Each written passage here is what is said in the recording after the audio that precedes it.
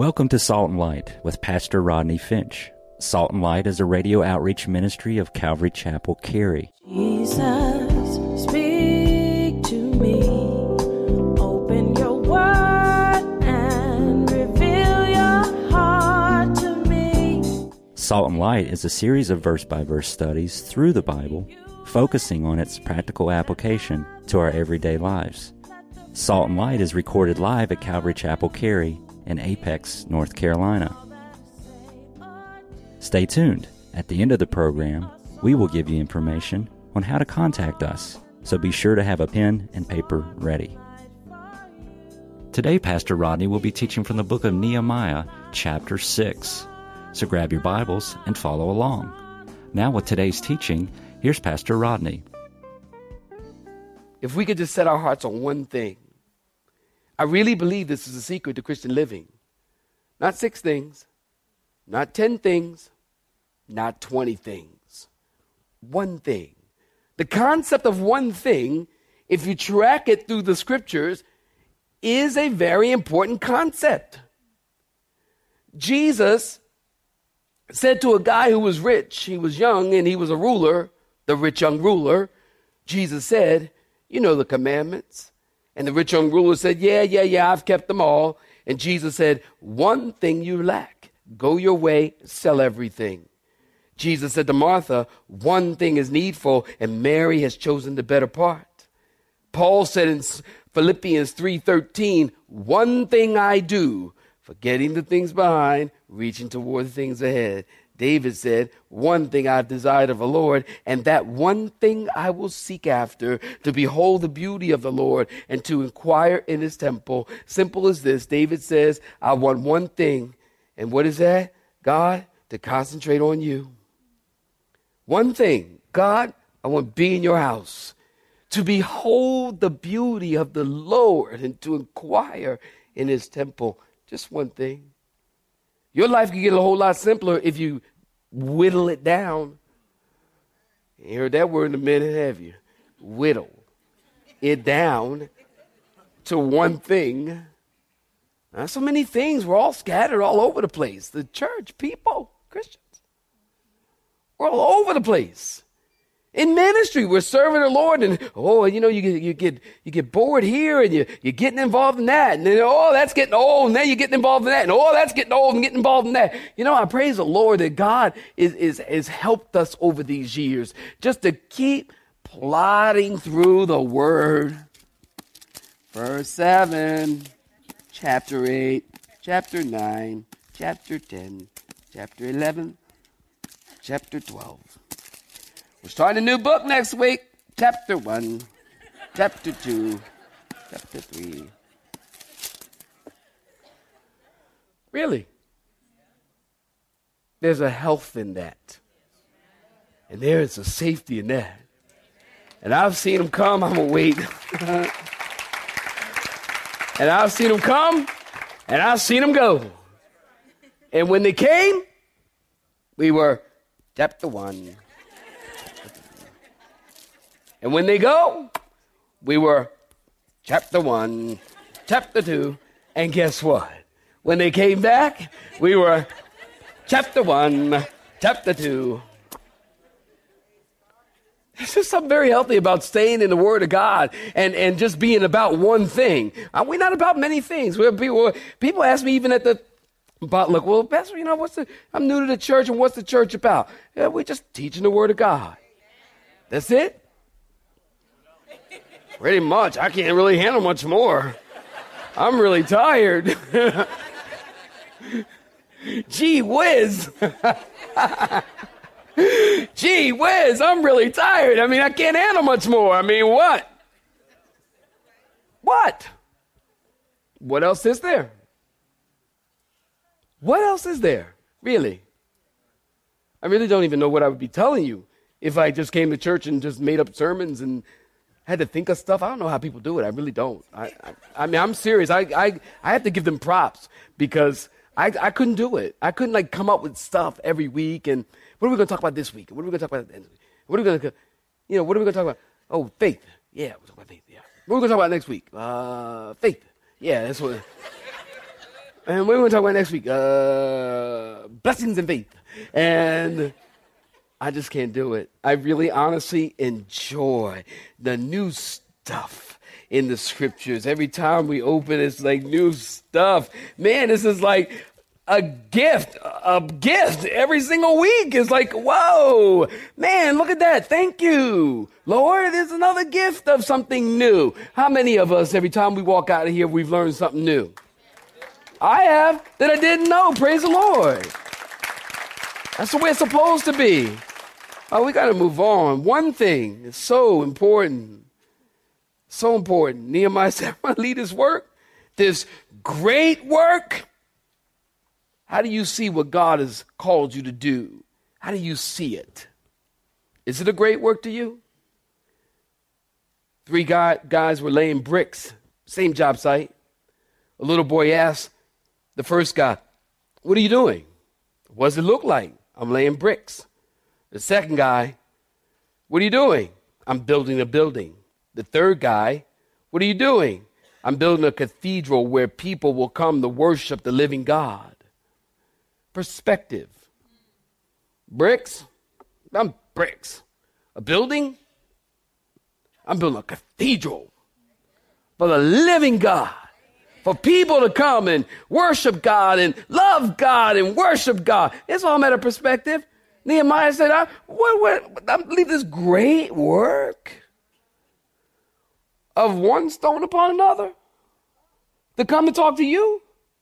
It's not going to happen. Saints, we need to refocus. Somebody say amen. And we need to be about that thing that God has called us to do, and don't let anything distract us from that purpose. Verse 4 tells us they asked Nehemiah to come down 4 times. And after this, Satan's motto, if at first you don't succeed, try again. Nehemiah answered them the same way each time. Nehemiah knew he was involved in a great work, a monumental work. And when the enemy comes with his tactics, he's coming back. Satan's not going to say, oh, I'm sorry, I didn't realize you got victory over that. He's not going to say that. He's not going to say, oh, I didn't realize you were so committed. Satan will come back. He'll keep checking back with you. So then what do? James 4:7. Submit yourself to God and resist the devil, and he will flee you. Remember, sometimes God allows the return of the enemy. God allows the repetition of things we struggle with because God uses it to strengthen us. And when God's working, he's always building more than one thing. Point number 2, insinuation. We just read it in verse 5-9. Again, and go ahead and peruse it with me in verse 5-9. Again, we're not ignorant of Satan's devices. This is the 5th time they seek to distract Nehemiah. So we learn when Satan can't distract with a peace offering, he'll seek to lie and slander your name. In verse 5, it tells us they sent an open letter. So this is what it looks like. A messenger shows up with an open letter. That means it was to be read in the hearing of all the people. In today's language, an open letter would be like a website, Twitter, Facebook, social media, which is honestly the worst way of handling something difficult. Email. Somebody say amen. Calvary Chapel, we talked about it a ton of times. Email, Facebook, Twitter, and all this social media, internet stuff is not the way to handle such tough situations. And it's a shame because these tools can be used for good. You can send an email to somebody and just say, hey, I'm praying for you. Text somebody a scripture verse, I'm thinking of you. Encouragement with, Twitter, or hit them on Twitter or something like that and use encouragement. Instead, people and Christians are allowing the devil to use them for evil and spreading lies and gossip and copying people just to stir things up. Now, I'm not talking to nobody in this room. I'm just talking, okay? Whatever happened to people talking to each other and settling things privately? Whatever happened to people obeying the scriptures? If you have an ought against your brother, then go to them. And if he doesn't receive you, then take somebody else and go to them. Whatever happened to us obeying the scriptures and go to them alone? Hey, in the spirit of meekness. Whatever happened to this stuff? Nobody talks to each other anymore. Nobody talks to each other. Everything is Facebook, Twitter, all this social. Things get contorted and misunderstood. And if you're not a really good writer, you're going to be misunderstood. Use those things to encourage a brother. Send a sister a scripture or a verse or something like that. But if you have something specific and difficult, are you listening? If you have something specific or difficult that you have to talk to them about, talk to them. Go to them. God help us. I'm asking you to obey the scriptures. I'm not telling you what I think is a good idea. I'm asking you to obey the Bible. The Word of God says that's how you handle things. God is into three things: restoration, reconciliation, and redemption. And if what you're doing and the way you're handling a situation does not have those three things in view, you're doing it wrong. An open letter went out. Nehemiah is just seeking to be Nehemiah is just seeking to be the king. And these guys are implying that Nehemiah is not doing it for the glory of God. They're saying he's doing it for his own glory. They said Nehemiah hired prophets to go out and prophesy. Thus says the Lord, Nehemiah is king. In verse 6, look at verse 6. The rumor among the nations is that you are building your own kingdom, essentially, or everybody feels this way. You know, isn't this statement always attached to gossip? Everybody feels this way. Everybody is talking about it. A lot of people are saying, you mean everybody? Everybody? Everybody in all of Apex, all of the Triangle. Everybody? I don't think everybody.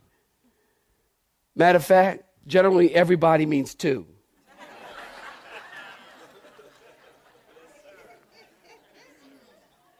Am I right about it? Everybody's talking about it. Listen, even if thousands of nations were talking about it, it wouldn't make it more true.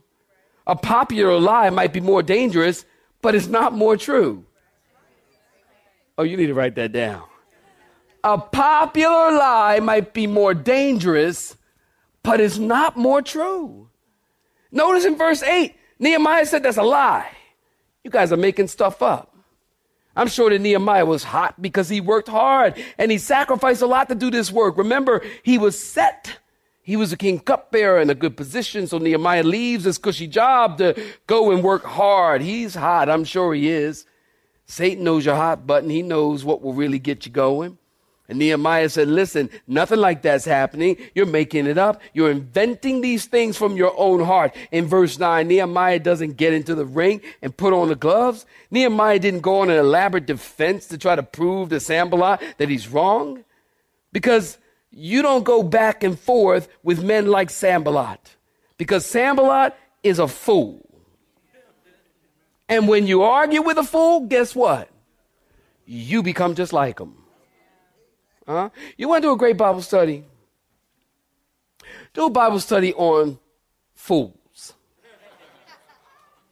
I'm not kidding you. This is a great Bible study.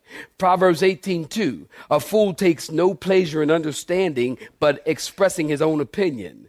Proverbs 18:6. Love this one. A fool's lips enter into arguments, and his mouth invites a beating. Don't you love that one? Proverbs 14. Leave the presence of a fool, for there you do not meet the words of knowledge. Proverbs 26:4. Don't answer a fool according to his folly, lest you also be like him. Nehemiah doesn't answer a fool. He simply says, that's not true. He says, Lord, I'm going to trust you. Lord, please strengthen my hand. Notice in verse 10. Afterward, in verse 10, I came to the house of Shemaiah, the son of Delilah, the son of that person. And that person was a secret informer. And he said, let us meet together in the house of God within the temple, and let us close the doors of the temple, for they are coming to kill you, Nehemiah. Indeed, at night they will come to kill you. And I said, should a man as I flee, and who is there such as I who would go into the temple to save his life? I will not go in. And then I perceived that God had not sent him at all. Discernment, because that he pronounced this prophecy against me because Tobiah and Sanballat had hired him. For this reason he was hired that I should be afraid and act that way and sin, so that they might have cause for evil report, that they might reproach me. My God, remember Tobiah and Sanballat. According to these words, what I tell you, according to these works and their works and the prophetess Noadiah, whoever she is, Noadiah, the prophetess, that's who she is, and the rest of the prophets, who would have made me afraid. So, verse 15, the wall was finished on the 25th day of September in 52 days. And it happened when all our enemies heard of it and all the nations around us saw these things, that they were very disheartened in their own eyes. See, I told you they were haters in their own eyes, for they perceived that this work was done for our God. Also in those days, the nobles of Judah, watch this, sent many letters to Tobiah, and the letters to Tobiah, and the letters of Tobiah came to them. For many in Judah were pledged to him. They liked him because he was a son-in-law of Shechaniah, the son of Ara, and his son Jehoiakim, I think, had married the daughter of Meshullam. I think I got that one, the son of Berechiah. Also, they reported his good deeds before me and reported my words to him. Tobiah sent letters to frighten me. Before you shut your Bibles, our last point, intimidation. Nehemiah came to the house of Shemaiah, the son of Delilah, the son of Mehetabel, I think is the way you pronounce the name, who was a secret informer. And I love the Bible and I love this story because I think it really could be a good movie. I really do. This story has all the elements of a good movie. A good storyline, action, intrigue, espionage, a secret informer. So this guy Shemaiah comes to Nehemiah and says, let's go hide out in the temple and lock the doors because they're coming to kill you. This is serious. Nehemiah gives him a twofold answer. Write it down. Number one, should such a man as I flee? In other words, why would I run from these guys? God has called me to lead, not run away because of danger out of fear. This is exactly what the enemy wants you to do. He wants you to run and lock yourself behind closed doors and away from people. I know how that feels.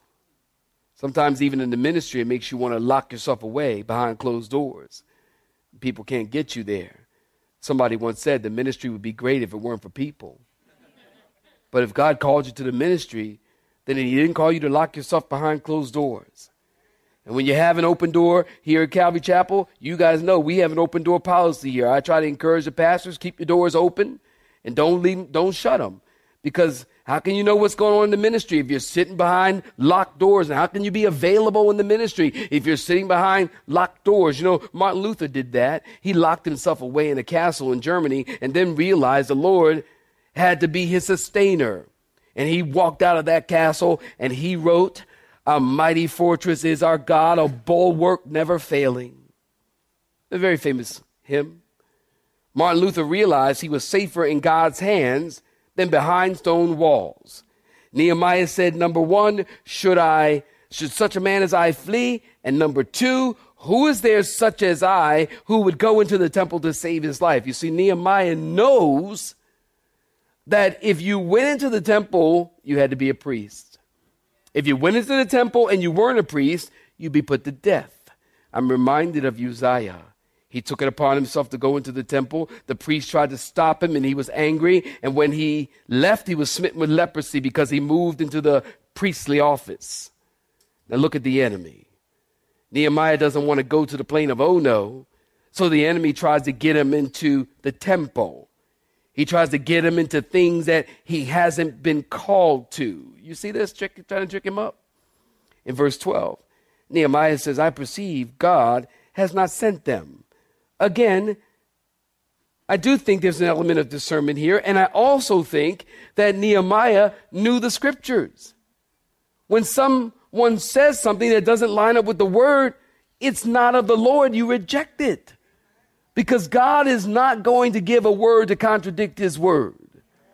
Write it down, Psalm 138:2. God exalts his word above his name. So we know Tobiah and Sanballat had hired this man to deceive Nehemiah. And I see a direct correlation between the attacks of Nehemiah and Jesus. Notice they said, come down to the plain of Ono. Stay with me. Come down to the plain of Ono. Nehemiah said, no, I'm busy doing a great work. They said to Jesus, come down from the cross. Jesus, in essence, said, no, I'm busy doing a great work of saving the world. They slandered Nehemiah, and he didn't defend himself. He spoke truth and trusted God. They slandered Jesus, and he didn't defend himself. He spoke truth and trusted God the Father. False prophets offered Nehemiah an easy way. Jesus was offered an easy way out of the cross when Satan told him to bow down and worship me, and I'll give you all the kingdoms of the world. In verse 13, I think this verse is very interesting because it says this guy came with a prophecy to make me afraid so that I might sin. Saints, hear me. Fear can be something that causes us to sin. And as a pastor, I've seen it 1,000 ways. Well, I've been dating this guy and I really like him and I'm 32 and I'm not getting any younger and this guy wants to be a little more intimate. But I'm afraid if I don't, I'll lose him. Fear can cause you to sin. Well, we got to pay for that and we better pull back on giving and we're fearful that God won't supply our needs according to his riches. Or if I do everything above board and pay taxes on that income, I'm afraid.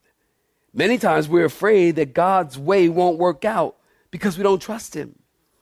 The enemy uses fear to cause God's people to sin. Nehemiah says, God, remember my enemies. In the Hebrew language, that reads more like God. And I'm not kidding you here.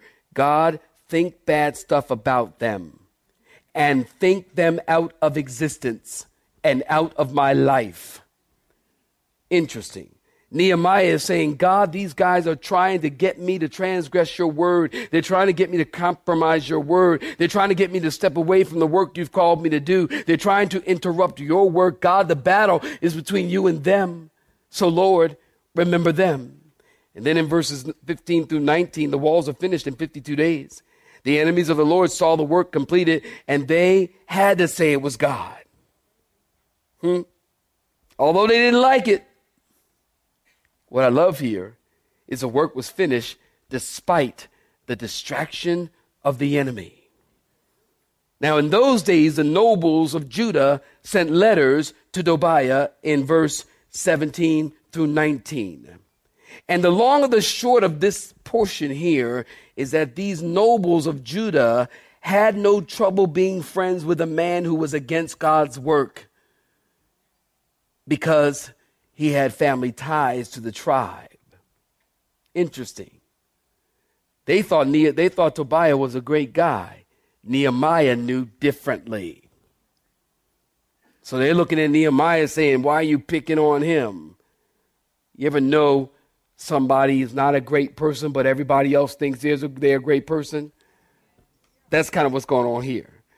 But at the end of the day, when you are vertical before God, the temple is built, and you have done what God has called you to do, and you can say, God, I have finished well. 2 Timothy 4:7, I have fought the good fight. I have finished my course. Saints, listen, look at me. I'm going to leave you with this. I want to be a good finisher. You should want to be a good finisher. There are lots of people who start well, but they don't finish well. We are in a culture of people who are not good finishers. In your marriage, you have to you have to plan to be a good finisher. If you think you're going to have a successful marriage and you don't plan to be a good finisher, it's not going to happen. Good marriages are made, they don't happen. You need to plan to be a good finisher. Somebody asked Ruth Graham, what was the hardest thing about marriage? And she said, marriage is so daily. I like that. It's so daily. You know, I want to be a good finisher. I want to get old with my wife. And I want to sit on a rocking chair on the porch and look at my grandkids and look at my family and say, I finished well. Loving my God, serving the Lord, have done all, after having done all to stand. I just want to be a good finisher. I ain't trying to please nobody. I ain't trying to please nobody. I just want to be a good finisher. And you should be, I'll wait while you clap your hands. We should all want to be a good finisher. And may God help us to finish well. You have been listening to Salt and Light, a radio outreach ministry of Pastor Rodney Finch and Calvary Chapel, Cary, located in Apex, North Carolina. Join Pastor Rodney Monday through Friday at this same time. For information regarding service times, you can contact us at 1-800-293-0923. That's 1-800-293-0923. You may listen to today's broadcast in its entirety by visiting the media library on our website at cccary.org.